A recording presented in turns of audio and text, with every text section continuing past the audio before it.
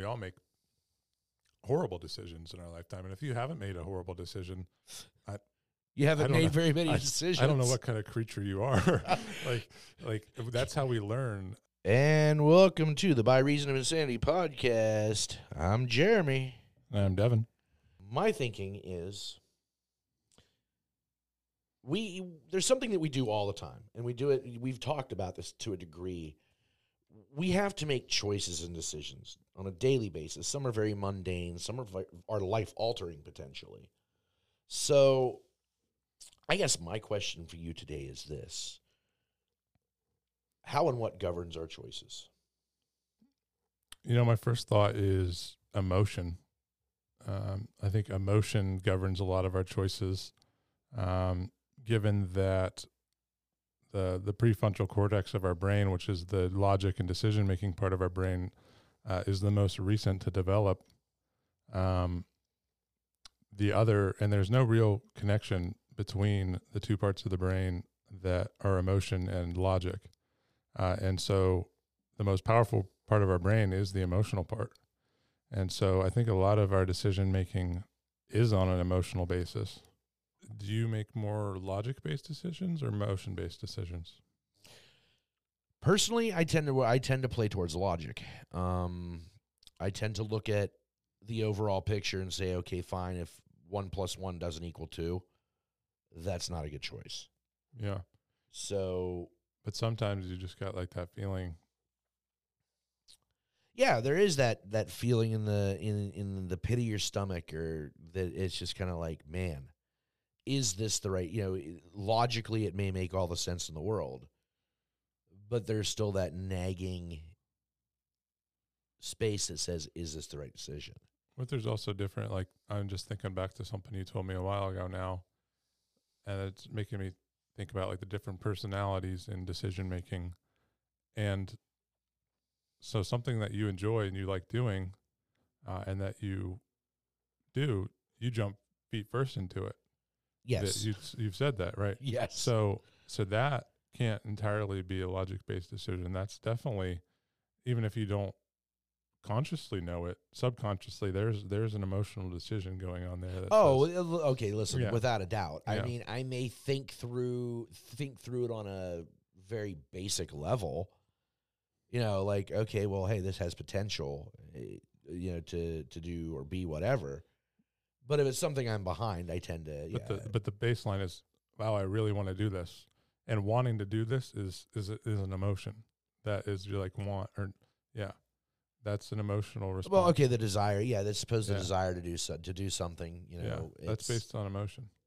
Yeah, I guess that is. I really wasn't thinking in those terms of decisions. I was thinking more in terms of, No, I agree. But I think, so there's like, if we section it into like big life decisions and the micro decisions we make every day. I think we talked about this a little bit in a previous podcast. We did. That we make like, oh God, I didn't even want to say the number wrong, but it's like thousands of decisions a day, whether or not we realize it. Like the simplest of them is whether we get out of bed in the morning, and if we make our bed or don't make our bed. Those are all decisions we're making. And I think a lot of those decisions are made emotionally. Like the question I think we ask ourselves a lot is, do I feel like doing that? And literally that is just the way that comes out is, do I feel like doing that? Right. And that in itself shows the amount of emotion that is put into our decisions. Well, okay, but I mean, on the same side of that, even looking at the current decisions I'm having to make, I don't feel right like I want to do any of these things, to right. be totally honest. There's no feeling of, oh, I so much want to do this. But there is the financial backside of it. It's like, all right, I know what I'm doing. I know I'm good at it. I've done it for years and years and years. That's the difference in between, like, I know, like if some of you have heard of like Tony Robbins, I'm sure you've heard of him, or like these motivational speakers, and successful people in general, they'll often tell you, or like people will ask them, hey, where do you get all the motivation to do this? And they're like, I'll tell you what, half the time I have no motivation to do it, but I get my ass up and do it anyway. I don't feel like doing it, but I do it. And so that's where that line crosses over from, emotional. You have that emotional response in what you want to do, but you counteract it. You say, be damned with that emotion. I'm going to do this because it needs done, or I'm going to do this because it's an end to a means that I want. We all have this story that we tell ourselves, the pity story of why this happened and why I'm not this, and why that didn't happen. And the more we tell ourselves that story and share that story to others, the more we reinforce that story. And, chances are 99% of that time, that story, however, you view it, is not the It's reality not of accurate. it. Yeah. And we have the worst self-perceptions of ourselves in our own, Without our a doubt. mind. Yeah, without a doubt. I mean, I'm my own worst enemy. Yeah, and Absolutely. I think that's true in most cases. But to overcome that, I mean, I'm just thinking like right now of like Navy SEALs. So you have to like reach a point where what they do in their training is like they literally break them. Yes. And push them so hard that they literally break their mind, break their body. And once you get to that point and then they keep pushing you, you realize, wow, I am capable way more than I thought mentally and physically. Correct. It was literally a limit set by myself that has barred me. Yeah, they talk actually where Navy SEALs are concerned, they talk about when you've reached your point of what you think is breaking, that the science at least has proven that you can go 6 to 7 times beyond that. Yeah. That you're physically, humanly capable of going 6 to 7 times beyond what you thought you were capable of. Yeah. So, I mean, but what does that say about our decision making though? Does that mean we're making our decisions based on what we think we're capable of or what we're actually capable of? What we think we're capable of, 100%. Yeah. But what if I think I'm capable of, anything? I mean, what if I think there's nothing that's impossible? Well, I mean, look at what we tell our kids. Oh, you could be anything you want. You True. could be the president of the United States. You could be an astronaut. You could be this or that. Yeah, well, I mean, if you work for Elon Musk, you could be an astronaut these days. And the reality is that in most cases, that could be true, but we do limit ourselves, I think. And I think we do limit ourselves in our decision-making as well. I mean, like, for example, I think just recently there's been, I forget what they're calling it. They have a name for it, but like basically the mass exodus of the job market for people that are not like staying with their existing employer because they want to go out and find new opportunities. Because on average, like you might get like a regular inflationary raise every year, but you're not making more money from the majority of people. But Correct. On average, if you're in like a business industry and you leave one place and go to another, on average right now, you're getting 25% more than you would. Well, and that's because the industry's so desperate for people who are willing to work. Yeah. Never mind whether they're trained to work, but I mean, right, that they're just willing to work. But I think that's I'm talking that in relation to decision making. Like in the past, people would make the decision to stay with an employer because, before loyalty right, was a tenure, benefits, pension, and company loyalty was a big thing. But right. As that went on, you saw companies being less and less loyal to their employees, but expecting loyalty from their employees and requiring more from them. Yeah, exactly. And so the Great Resignation is what I've heard it called. Yes, that's the term I was looking for. And I think that is a good step in the decision making of the employees in this country to because what they're realizing is they're realizing their value. And if you're valued more somewhere else, you should pursue that. Huh. That's an interesting thought. And you know what? I mean, there's a lot of truth in that. It's like even whenever with my company, my drivers were paid the way they were paid because of their value. Mm-hmm. And I actually had to teach some of them that they were valuable because they were so programmed by a system that limited what they believed their value was. Mm-hmm. They literally had to be retrained to understand that what they did was of absolute value. Right. And to learn what that value was in and of themselves. So, yeah, I guess there's a lot. So, I mean, that brings in a whole other thought in decision making then. I mean, we could really sit back now. I mean, so how much has societary programming affected the way people think and make decisions now? Right. And that's why I said that example of, what do we tell our kids when they're growing up? We tell them they could be anything that they want. Correct. But then the world's not telling them that. No, the world's telling them there's something less. Yeah. And they're telling them, if you're a female, you can't be anything but a nurse or a teacher. And if you're a male, you can't be anything but, a businessman or whatever, or a doctor. And those set expectations for gender roles. And I think that's wrong in itself. But on a larger scale, we're telling kids they can be anything they want. And then they're going out into the world and finding out, there's obstacles to that. But a lot of the same teaching that they're being told as well, not from the parents generally speaking, but from society, is that they deserve to be at the top right from the beginning. Yeah. That their time in school and their little time in college means they should automatically be at the top of the ladder instead of having to work from the bottom up like the rest of the world has had to do. Mm-hmm. I mean, unless you're born with a silver spoon in your mouth and mommy and daddy, are old money that own a multi-billion-dollar corporation and say, here you go, the average person who becomes a millionaire does not do it or becomes financially successful or business successful, doesn't do it day one out of college. Right.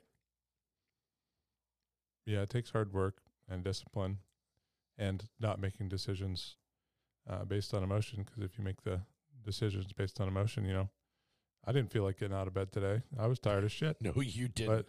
But here I am. We're recording a podcast. Here you are. I got some work done before we started, and I'm going to work the rest of the day too. And but look what you're achieving now. Yeah. Yep.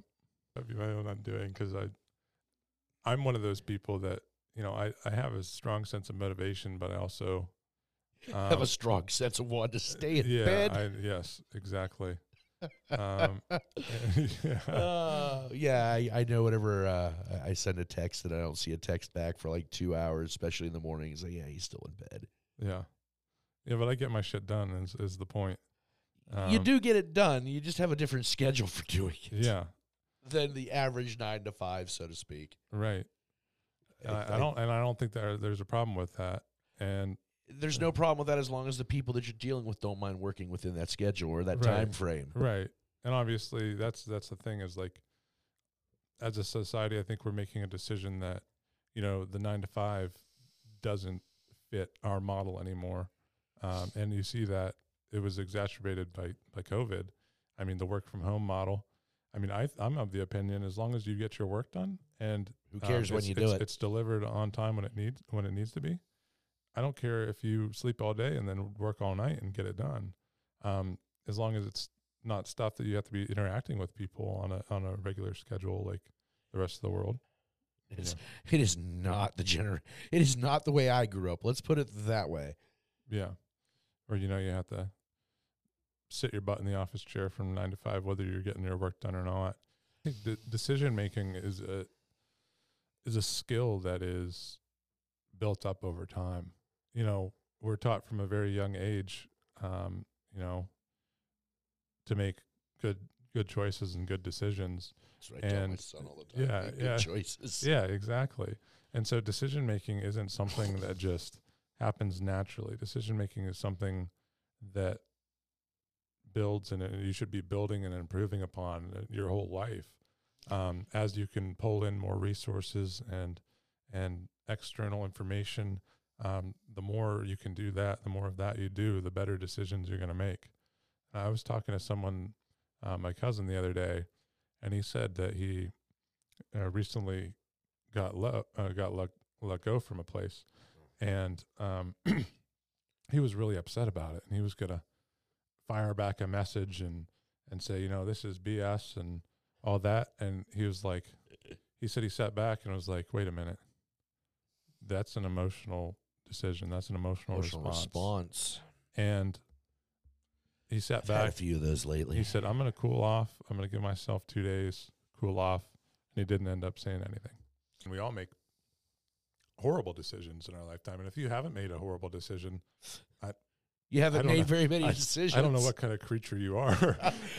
like that's how we learn. Like I said with the kids example, you put your hand on a hot stove one time, you're going to learn that wasn't a good decision. Oh, and you're going to learn it even quicker whenever you're going to understand why your parents said you shouldn't do that. Right, exactly. And so I think this decision making is learned personally, and I think that's the most powerful way of learning it. But I think you can also learn from others. Like in business, I'm a huge resource guy. I take in information all day, every day, and the more I can learn from other people's bad decisions, it can save me from making my own bad decisions. Yeah, exactly. Making the same mistake. And so I think the more you're exposed to more you're exposed to information and people that are in a similar situation to you, and you observe their life and their decisions, the better place you're in to, calculate that and make your own decisions based upon previous experience. I mean, think about all the information that's out there in the world, and all the personal memoirs and books and biographies that people have either written about themselves, autobiographies or biographies, and like there is not a single decision that has been made on Earth or that you can make on Earth that hasn't already been made by someone. However, it does not necessarily, so saying that does not necessarily mean because that decision played out the way it did for that person that it's going to the same for you. Right. No, that's not what I'm insinuating, but I'm saying you could at least understand an avenue that it could go. Yeah, and take that into consideration. I see, said the blind man. Yeah. Oh, man. What do we do? I don't know, but I know that the decisions that I'm having to make right now are not ones that I'm real happy about. Yeah, and I think they're very we're often put in circumstances that we have to make decisions that we don't want to. And I think that's just the nature of life, that we're required to do things we don't want and required to make decisions that we don't want to make. Well, I don't know that we're required to. Well, I mean, we may have to make choices, but I don't know that there's a requirement that we have to. That's the other thing about decision making too, is you can just abstain. You could be indecisive. In our leadership group, we had this presenter come in, and she was like, how many people are comfortable with confrontation? And she made us if you're this comfortable, stand here. If you're not comfortable, you'd do something, you would say something but not confront them directly, stand here. Or if you're not comfortable with confrontation at all, stand on the edge of the room. Okay. And there was only, I think, 3 or 4 people out of 16 of us that stood right in the center and said, I'm gonna deal with whatever is coming at me. Right. The others were like, yeah, nah. I'm good. I don't need to deal with that. Yeah, exactly. Me, I'd have been standing in the middle of things like, excuse me? In college, I took a bunch of classes on decision making, and public policy decision making, international policy. Ethics. Ethical decision making. And I did a report for a class called presidential decision making. And we compared George W. Bush's decision making to Obama's decision making in the Iraq and Afghanistan wars, and it wasn't just whether they said yes or no or did this or that. It was the structure they set up around themselves to enable them to make good decisions. So the advisors they had, the internal communication that they had, the documentation processes that they kept. It was a very in-depth analysis of the decision-making process and how they got to where they got. And I think that time and time and again, the important part of decision making is the people that you surround yourself, the resources you have access to, and how much you consider them and listen to them. Like in the groupthink we were talking about, you can have access to all the information you want, but if you aren't open to the opinion or differing opinions, your decision making ability is entirely limited by your own belief. Well, I guess that's true, and I guess that's one of the reasons that I kind of am as outgoing as I am, and one of the reasons that I try to have many associates that I trust or that I can rely on to some degree, just as sounding boards. With that, everybody, we're going to go ahead and close this out. Thank you for everyone who has been tuning into the podcast. We definitely appreciate it. And we look forward to chatting with y'all here in a couple weeks. Absolutely. Thank you all for listening. All right, y'all. Peace.